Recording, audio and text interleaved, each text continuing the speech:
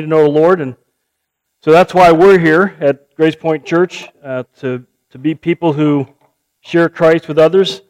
But this past Friday, we had our first ever Operation Christmas Child box packing party and chili cook-off. And so so these are 56 that we've done over the year. So we've been every month collecting stuff. People have been giving the stuff, and we went ahead and packed them. But what's it say, the 24th. So there's more boxes out there, and we would love to see everybody as a family, take a couple as a family, and fill them up yourselves, okay? So that we can double that if we can, and get the message out to those in the world around us that may not have the privilege that we have to hear about who Jesus Christ is. And truly, and again, I don't know if we all really catch this, but what it truly means to know that the God of this universe cares about us, so much so that He died for us, forgives us of our sins, and then takes all of the stuff that our life was, and what the Bible uses a big word called redeemed, but we get it, redeeming coupons, and He redeems our past and uses them in order to draw other people to Christ, because we can identify with people who are going through difficult times. And that's why we have the difficult times in our lives as well, because God wants to use them. He wants to show Himself to us, and then He wants to show Himself through us to others. And so it's time to get involved in that. So just a little, Grace Point people, the two on the far left here, these are Fremont people. They're from the Fremont campus. They came up here, and they won the competition. Whoa! Fremont. So, I love Ed Spriggs. Ed Spriggs won. Tim Havis, which is actually Justin's dad, took second. Trina Wolf took third. And then Kim Belcher took the People's Choice Award. So we think that maybe Ed and Tim paid Hagen off. Hagen was the official judge. I'm not sure why just Hagen was, because then he had like 6 bowls, and or 7 bowls, however many they were. And anyways, I don't know how he slept that night, but anyway, so good time. We had a fun time, and we're going to do it again next year, so hopefully more of you guys can show up for that. Well, today, Celebration Sunday, we're going to celebrate with some people who have placed their faith in Jesus Christ and received from God His forgiveness and a restored relationship with Him. That's what God wants to do. That's why He has us here. And so we're going to do that today and next week. This week we're going to do it at the end of the service. Next week we'll do it at the beginning of the service. And as the video announcements also said, we're going to be doing honoring the veterans as well. So if you're a veteran, come prepared to stand up. I know it's scary to stand up in front of people, but right where you're going to sit, we're going to have you stand. And if you know of somebody who's a veteran, a family member, a friend, neighbor, invite them to come, because we'd like to honor them as well. So next week, a bunch of stuff going on as well. We'll go ahead and turn to your Bibles to Acts chapter 8. We're going to start in verse 26. It's page 1098 if you're using the Bible there in the chairs. Page 1098. So we thought that we're kind of in between series. We're going to be starting a new series called 7, which is out of Matthew 7 next week. But we thought maybe it'd be a good thing to be reminded of what baptism is all about. Because depending on who you talk to, you'll get a different definition of what baptism is. And so we're going to look at Acts chapter 8 as kind of our jumping off point for that. But also there's something in these verses that I thought would be really good for us to be reminded of about Christianity in general.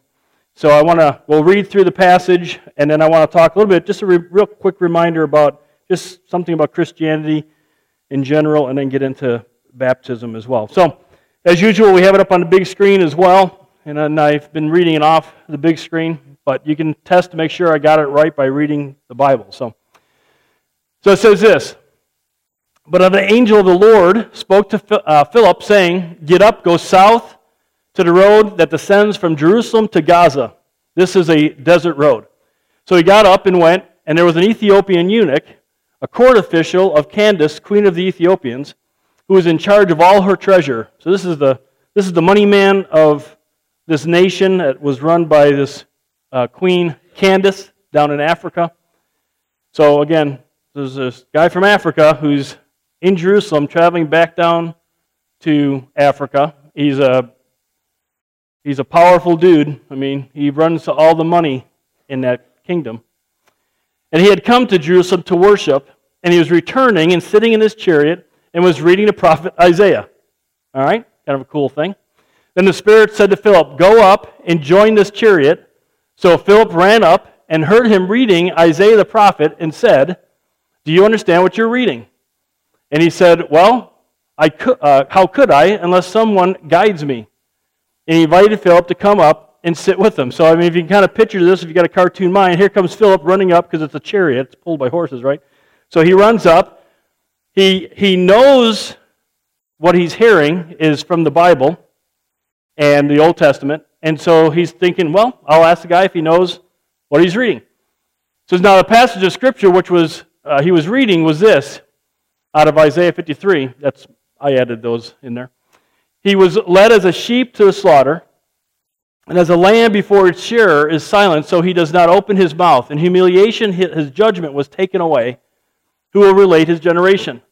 For his life is removed from the earth. And the eunuch answered Philip and said, "Please tell me, of whom does a prophet say this? Of himself or of someone else?" Now we know he's talking about Jesus Christ, right? But at the time, he's not really sure what's going on here. Who is this person? So then Philip opened his mouth. So sometimes we have to speak to share the gospel.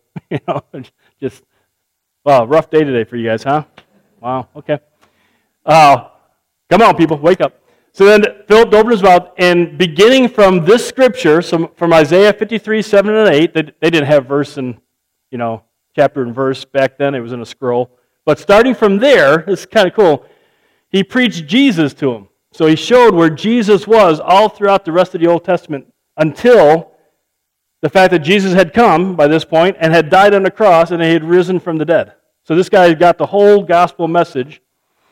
As they went along the road, they came to some water, and the eunuch said, "Look, water! What prevents me from being baptized?"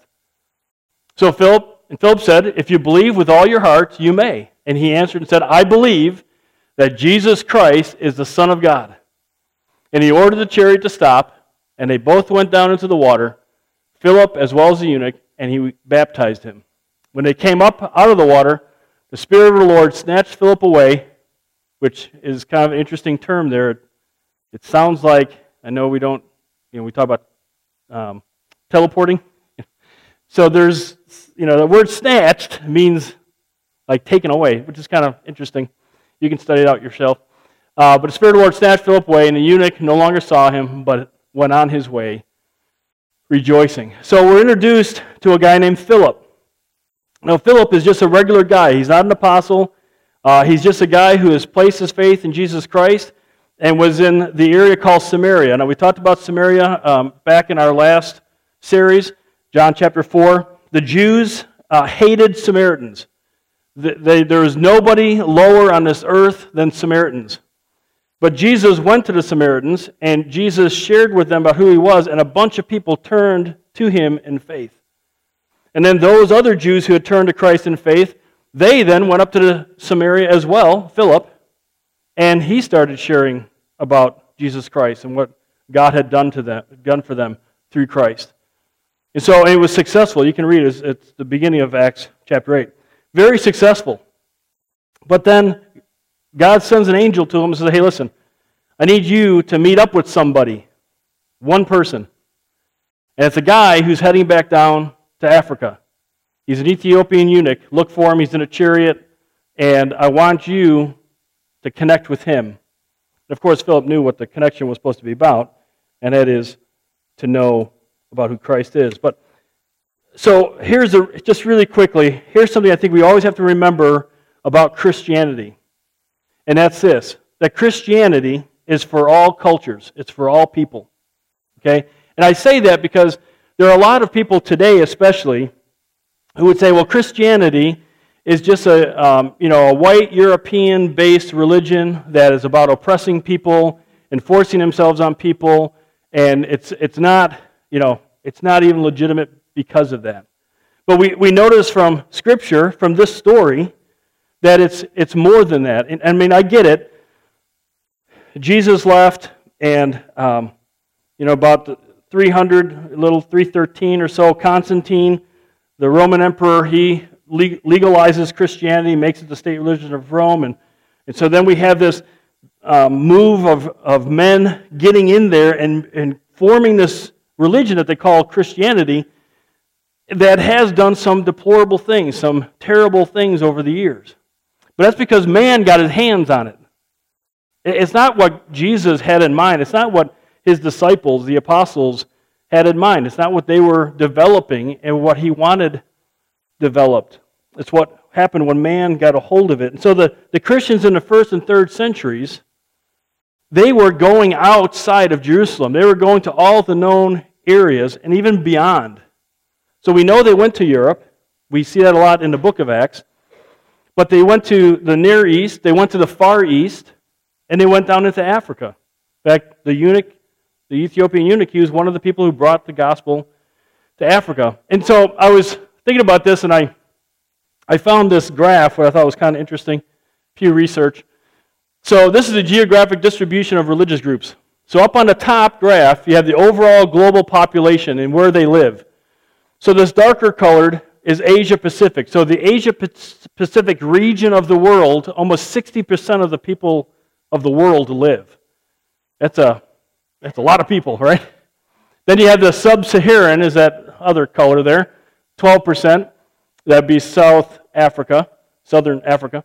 Europe, and that has about 11%. Latin America, 9% basically.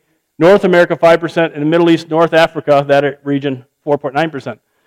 And then they gave all the different religions, the big ones, and then some other folk religionists and other religions, kind of compilations of all kind of smaller religions, indigenous, like the American Indians, they had their own religion that was kind of globbed in there, that type of thing.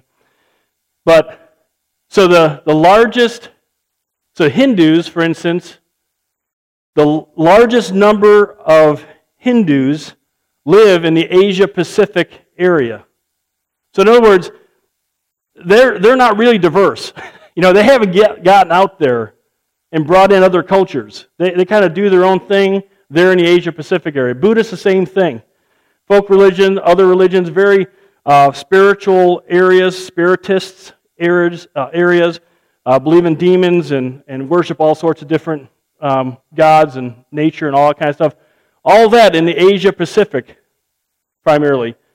Then you have the Muslims, which they're predominantly in the Asia Pacific area, which might be a little bit of like, it's interesting. I didn't realize that. And then where am I at here? So, and then the other larger portion would be Middle East and North Africa, and then also in Sub-Saharan Africa. But look at Christians. Look how evenly divided they are. That's the point of the chart. When people say that Christianity is just a white European religion, well, no, not really. I mean, it actually did what Jesus wanted it to do, and it spread out pretty evenly throughout all different regions and areas of the world. And so, again, if you talk to people and they're saying that about Christianity, the honest answer is no, it's not. It's very inclusive. It hits all regions, all cultures. It works in all cultures. The cool thing, what it does though, is it brings equality between men and women. It brings the value of man. And by man, I mean mankind. That humans are special creations of God, and therefore we have value. And so we bring into those situations, fighting against abortion and fighting against abuses. Like I said, making sure that men and women are equal. And so Christianity brings a lot of good stuff to different cultures that I think everybody would be okay with. There is one thing, though, that is exclusive about Christianity, and that is Jesus Christ. And so around here we say Christ and Christ alone. So when we talk about having faith in Christ, when we talk about having a right relationship with God, We say Christ and Christ alone. Why is that? Well, because the Bible teaches that. Look what it says in Titus. Paul's writing to one of his apprentices, a young pastor. He says, "But when the kindness of God our Savior and His love for mankind appeared," that's Jesus Christ, so I'm adding these in, kind of get a little bit of clarification. So Jesus Christ, God the Son, is God's kindness to us, His demonstration of love to us. He saved us, so we didn't save ourselves. He saved us, not on the basis of deeds which we have done in righteousness, good deeds, but according to, what? His mercy. By the washing, there's some big words here, so you can impress your friends and family with these, okay? So, by the washing of regeneration and the renewing of the Holy Spirit, whom He poured out upon us richly through Jesus Christ our Savior, so that being justified, which means God saying and declaring not guilty of your sins, all right, that's what the word justified means. Being justified by His grace, we would be made heirs according to the hope of eternal life. In other words, we would be made heirs, children of God, able to go to heaven one day. So there's nothing we can do. We'll talk about this a little bit later, but there's nothing we can do to save ourselves from our sin. And so, left to ourselves, because of our sin, God's a righteous God. He can't have sin in His presence. Sin must be judged, which we get, right? If somebody were to hurt our family, I mean, think about this. If somebody were to hurt our family, and they went before a judge, and the judge is like, that's all right, don't worry about it. We would be ticked. Am I right? Nobody messes with my family, and the judge, if they're standing before a judge, the judge better do something about it. Well, we want that for other people, but when it comes to us, no, we want the judge who says, you're good to go. Problem is, we've all sinned. We all are separated from God. And so that sin has to be taken care of. It has to be removed. We can't do it of ourselves. We can't help God do it. So some other people say, no, I get that, but I want to help them. No, you can't help them. Because it's a spiritual issue, and we can't fix our own spiritual issue. The Bible says that we're spiritually dead. So a dead person can't do anything. A spiritually dead person can't do anything spiritual. So we can't even help them. And so what happens? What happens is God does the work because He's the only one who can do the work. Because He's God. He's all-powerful. So the very God who would judge us for our sin knows that He's the only one who can do anything about it, so He does what needs to be done, and then it's our responsibility to accept it and say, I want that. I want you to be the God of my life and protect me and provide for me and fight for me here on this earth, and then take me to heaven one day when I die. And so salvation is for all people. It's possible for all people, but it only comes through Jesus Christ. And this eunuch understood that, and he, along with other people who had gone from Jerusalem down to Africa, brought that message to them and throughout the rest of the world. So they did that because Jesus commanded something in Matthew chapter 28. So before Jesus returned to heaven after rising from the dead, after dying for our sins, He's talking to His disciples, and it also carries over to us today. And He says this, "Go therefore and make disciples of all nations." Now, if you've been attending Grace Point for any length of time, this is very familiar, because this is our mission. This is what we're all about. This is why we do what we do. So, make disciples, followers of Jesus, of all nations, which Christianity has done a pretty good job of that, right? Pretty evenly spaced throughout the world. Baptizing them in the name of the Father, and the Son, and the Holy Spirit, teaching them to observe all that I commanded you, and lo, I'm with you always, even to the edge of the age. And so, not only do we baptize, but we also teach, which is one of the reasons why we get together as a church, so we can be taught and learn from God what the Bible says about things. Because around here, we want to know what the Bible says. And so it's my responsibility as a pastor, and also your responsibility, to be studying the Bible, reading it, and knowing what God says about issues.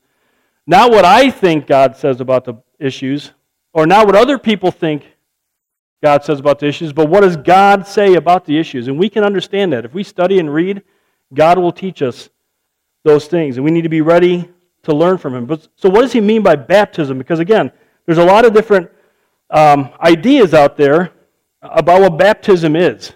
And so we want to see, what does the Bible say, using the Bible's words, even going into the Greek. Some of you guys are going to walk out here, Greek scholars. You're welcome. It's free. Unless you gave an offering, then I guess you paid a little bit of a tuition. But so, my dad, growing up, I asked my dad, why do we give in the offering? We had an offering plate, He said, well, one, because God says if you're a follower of mine, then you need to give to your church family so your church family can do the things it needs to do. But then he also said, we pay for our education, so it's kind of like a tuition payment because I'm learning a lot at church. I'm like, wow, that's stuck with me ever since I was 50 years old. So, anyways, I'm 52. So if some of you didn't get that really good joke, I'm 52, it's 2 years ago, haha. Oh, you guys are gracious. Anyway, so the meaning of baptism. Evidently, it's something that somebody does after they've placed their faith in Jesus Christ for salvation. Okay? The eunuch demonstrated that. And if you look throughout Scripture, that's what it's always saying. It's something we do after we place our faith in Jesus Christ. Now, Philip, as the verses tell us, talked about Jesus, showed this guy from Isaiah 53, which, by the way, was written 700 years before Jesus Christ ever showed up, how that all these different things in the Old Testament lined up, and that when Jesus Christ showed up on that one Christmas morning, and then lived this perfect life, and then died on the cross, and then rose again, how the Old Testament taught all of that, and that Jesus Christ was our Savior. And so this guy got it, right? And he says, whoa, there's water. So what's holding me back from putting, because he's already said, right? He already said that Jesus is the Son of God. So he gets it. He got the message. And so now, after declaring that, he says, what's holding me back from being baptized? And Philip double-checked. Yeah, you believe that Jesus is God, and of course, with that being the Savior and all that, because again, we kind of read into it what he would have taught him. And he says, all right, let's do this. So let's go down to the water. Now, we're not to the actual what did they do at the water, but it is something that somebody does after they've placed their faith in Christ for salvation. It's not for salvation. It's not helping with salvation. It's after the salvation experience takes place that it happens. Ultimately, it's symbolic. So it's an outward expression of God's work, what He's done in us spiritually. So out of Romans chapter 6, Paul explains to us what God has done in us spiritually speaking. And he uses the word baptism. All right? So it's pretty cool. Go ahead. So Paul says, what should we say then? Are we to continue in sin so that grace may increase? May it never be. How shall we, who died to sin, still live in it? Now, when do we die to sin? At that moment in time in our lives where we say, God, forgive me of my sin.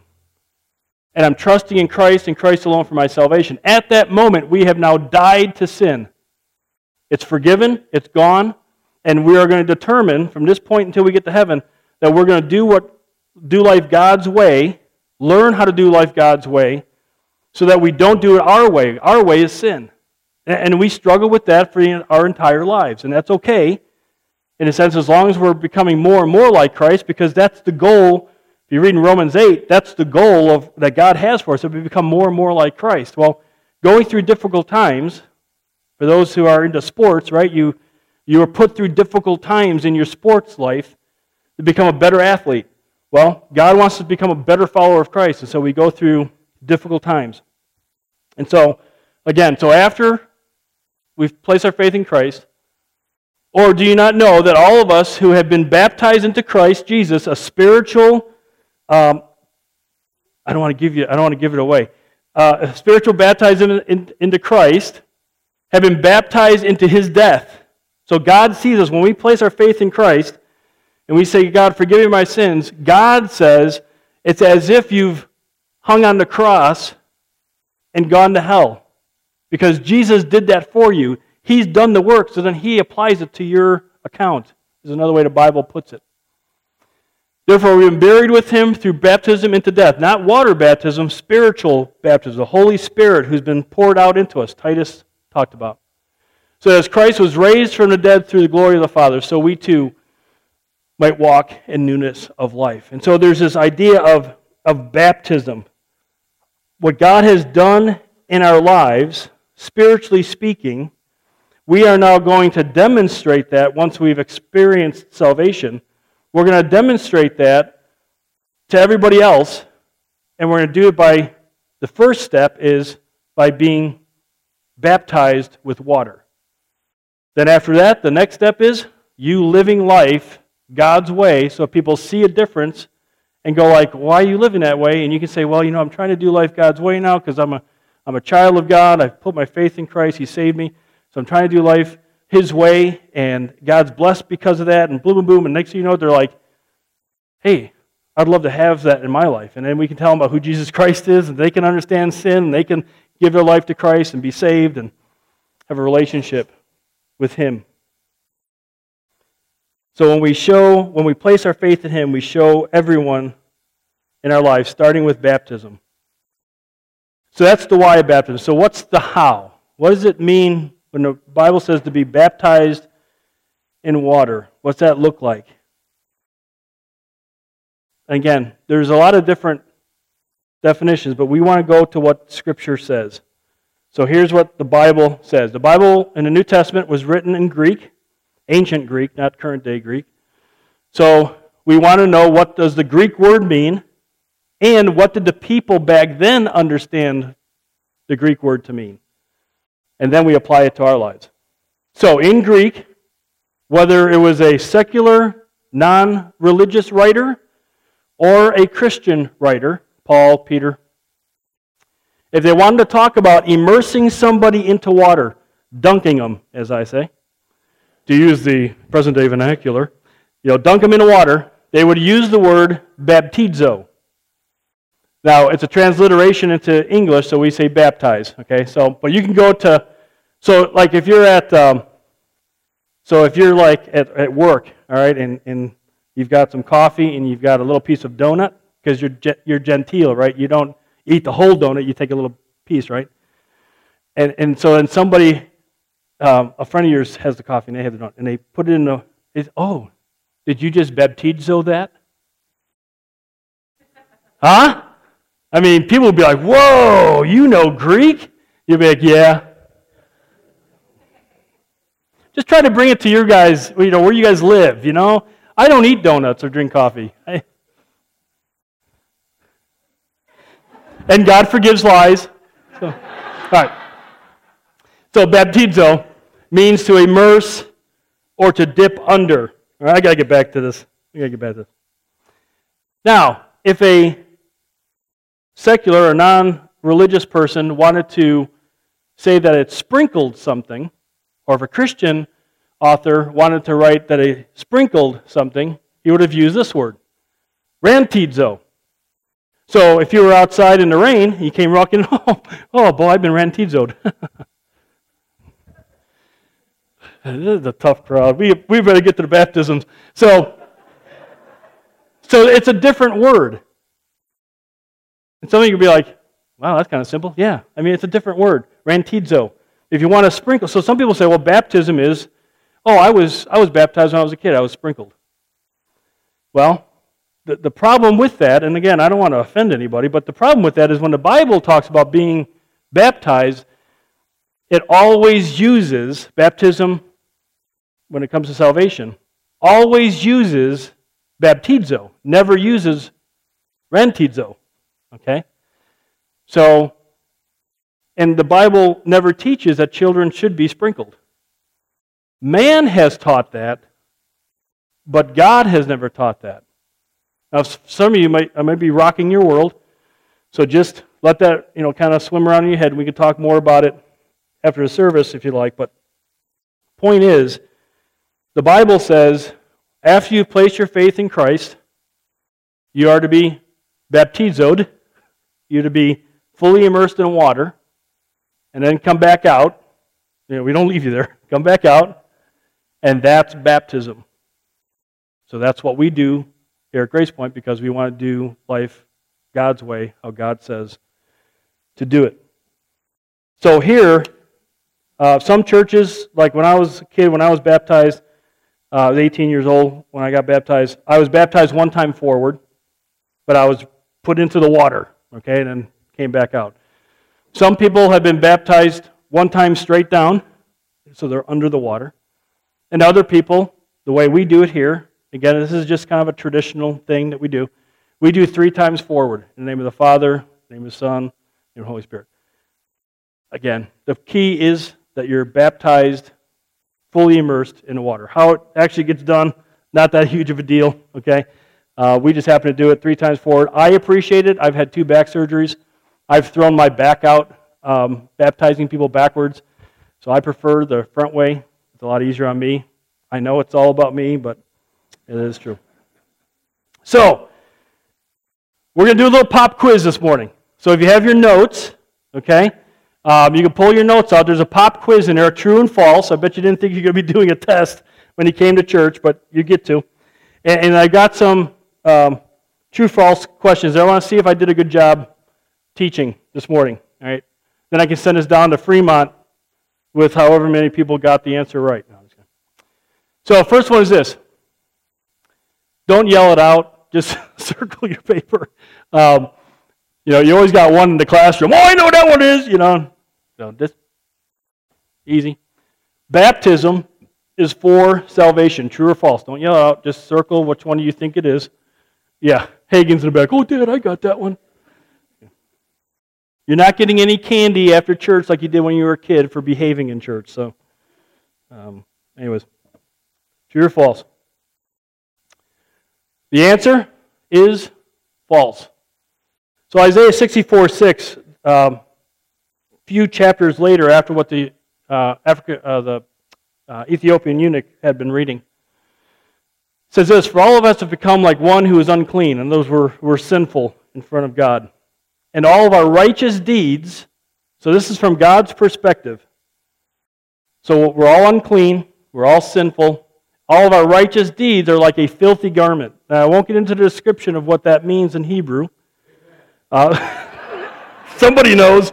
I don't want to embarrass me, So,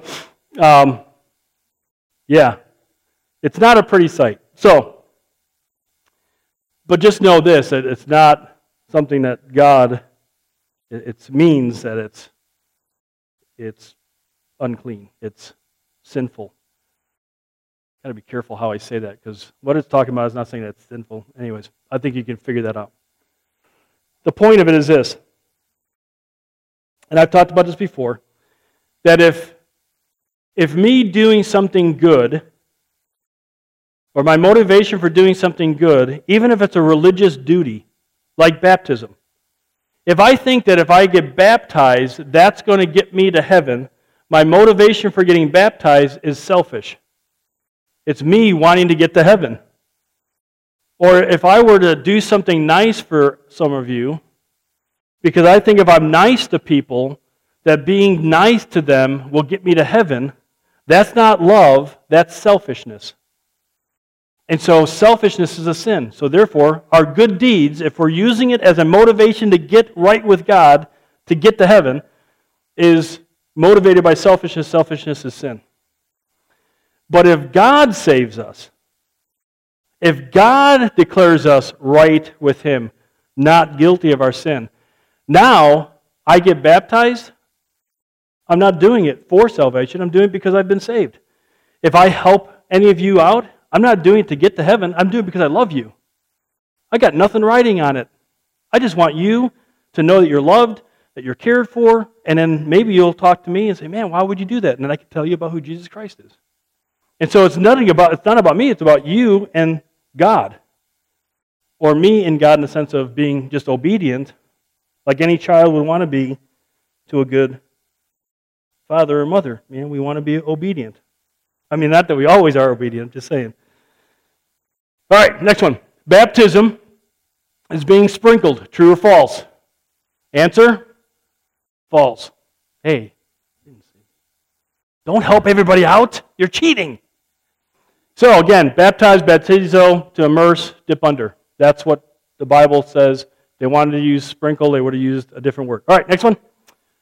Baptism will increase my spiritual strength. Now, I didn't talk about this, but let me explain this real quickly. So some people would say, well, I accepted the Lord, but man, I'm really struggling in my life right now. And so maybe if I get baptized, that'll kind of get me over the top and I'll be super Christian, right? It's not what baptism is for. That's not how you become super Christian, where you can wear, an SC on your chest. That comes through time with God in His Word. So, Jesus said this in John 15:5. He says, I am the vine, you are the branches. So He's talking to those who have placed their faith in Christ. He who abides in me, that word abide means to plant yourself next to, dwell with, hang out with, be around all the time.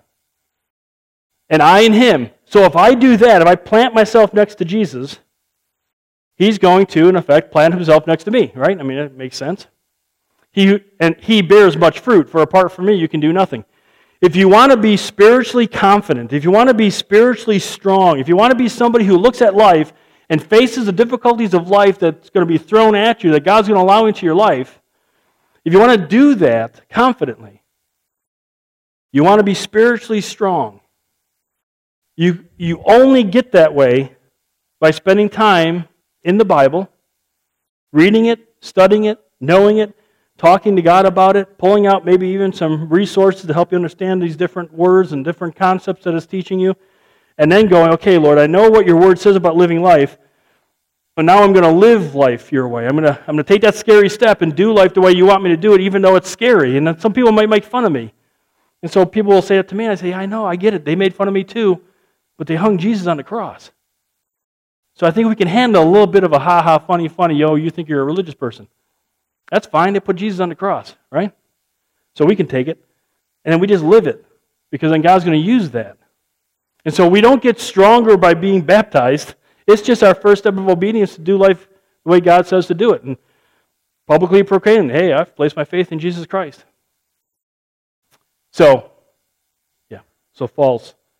You need time in the Word. You need to be a part of a church family. We've talked about this. Be a part of our Bible studies. Be here on Sunday mornings on a regular basis. We talk about a lot of good stuff here. It's going to help you in your life.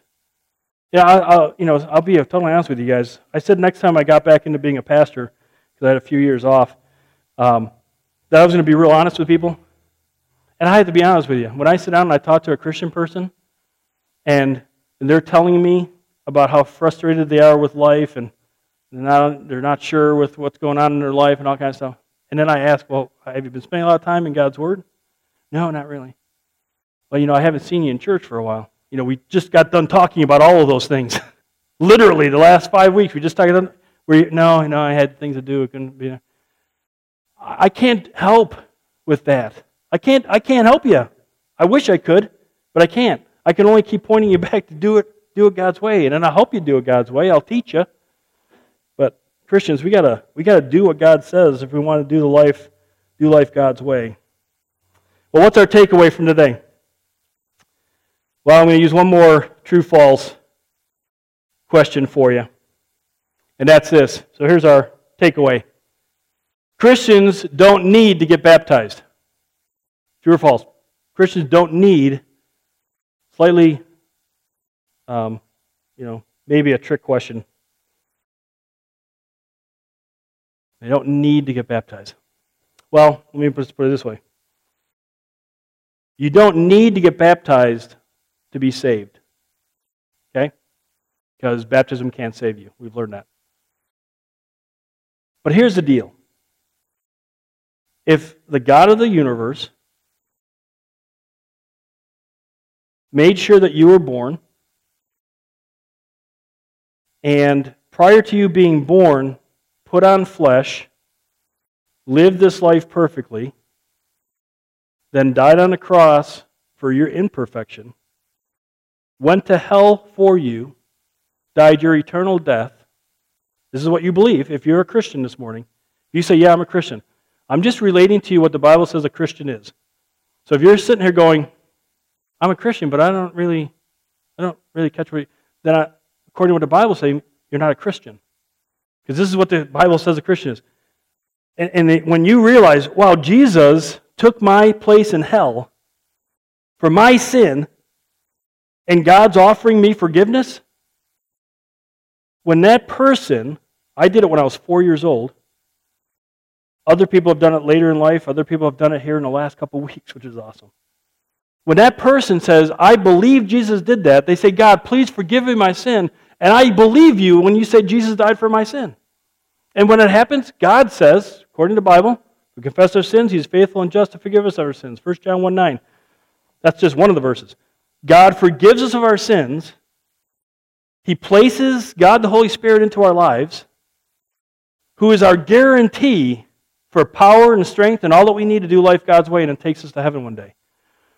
So if you're sitting here this morning and you believe that, and then Jesus says, hey, listen, I want you to take one step of obedience for me, not for salvation, but because you're saved, and I want you just to go dip underwater 3 times, because that's the way we do it here. Just dip underwater. Harold will be gentle. He won't shove your head underwater or keep you there real long, unless I get paid to, Yeah. We got a weak thank you over here. Thank you, Pastor. So then I guess the question is, well, why won't you? What's holding you back? Jesus went to the cross for you and then rose from the dead for you. And He just says, hey, step of obedience, just proclaim that to other people. Let other people know you've made a decision. I'm guaranteed there's nobody sitting in this room who gets baptized. Nobody sitting out here watching is going to go, I can't believe it! No, we're all here. This is exciting. This is awesome. This is, praise the Lord, this is good stuff, right? Now, if you're not a Christian, if you haven't placed your faith in Christ, that's your first step. You need to place your faith in Christ. And it's a simple prayer. It's just simply saying, God, forgive me my sin, and I believe Jesus died on the cross. You don't have to know everything else that goes along with that for now. Just focus on that. Forgive me my sin, and I'm trusting that Christ and Christ alone, He died for my sin. Would you please forgive me? And God says He'll forgive you. And He'll place His Holy Spirit in your life. He will be there for you every day of your life and then take you to heaven one day. It's a simple prayer. If you are a Christian and you haven't been baptized, again, if you've been baptized one time, fine. We just do it a little different here. But if you haven't been baptized, then you need to take that step of obedience. It's not painful. Don't yell when you go under the water, okay? That's all I need. It's not painful. Donna's like, whoa! Help me! Well, we're going to go ahead and have baptism. So I'm going to have those that are getting baptized come on up. I've told them where to position themselves, and I think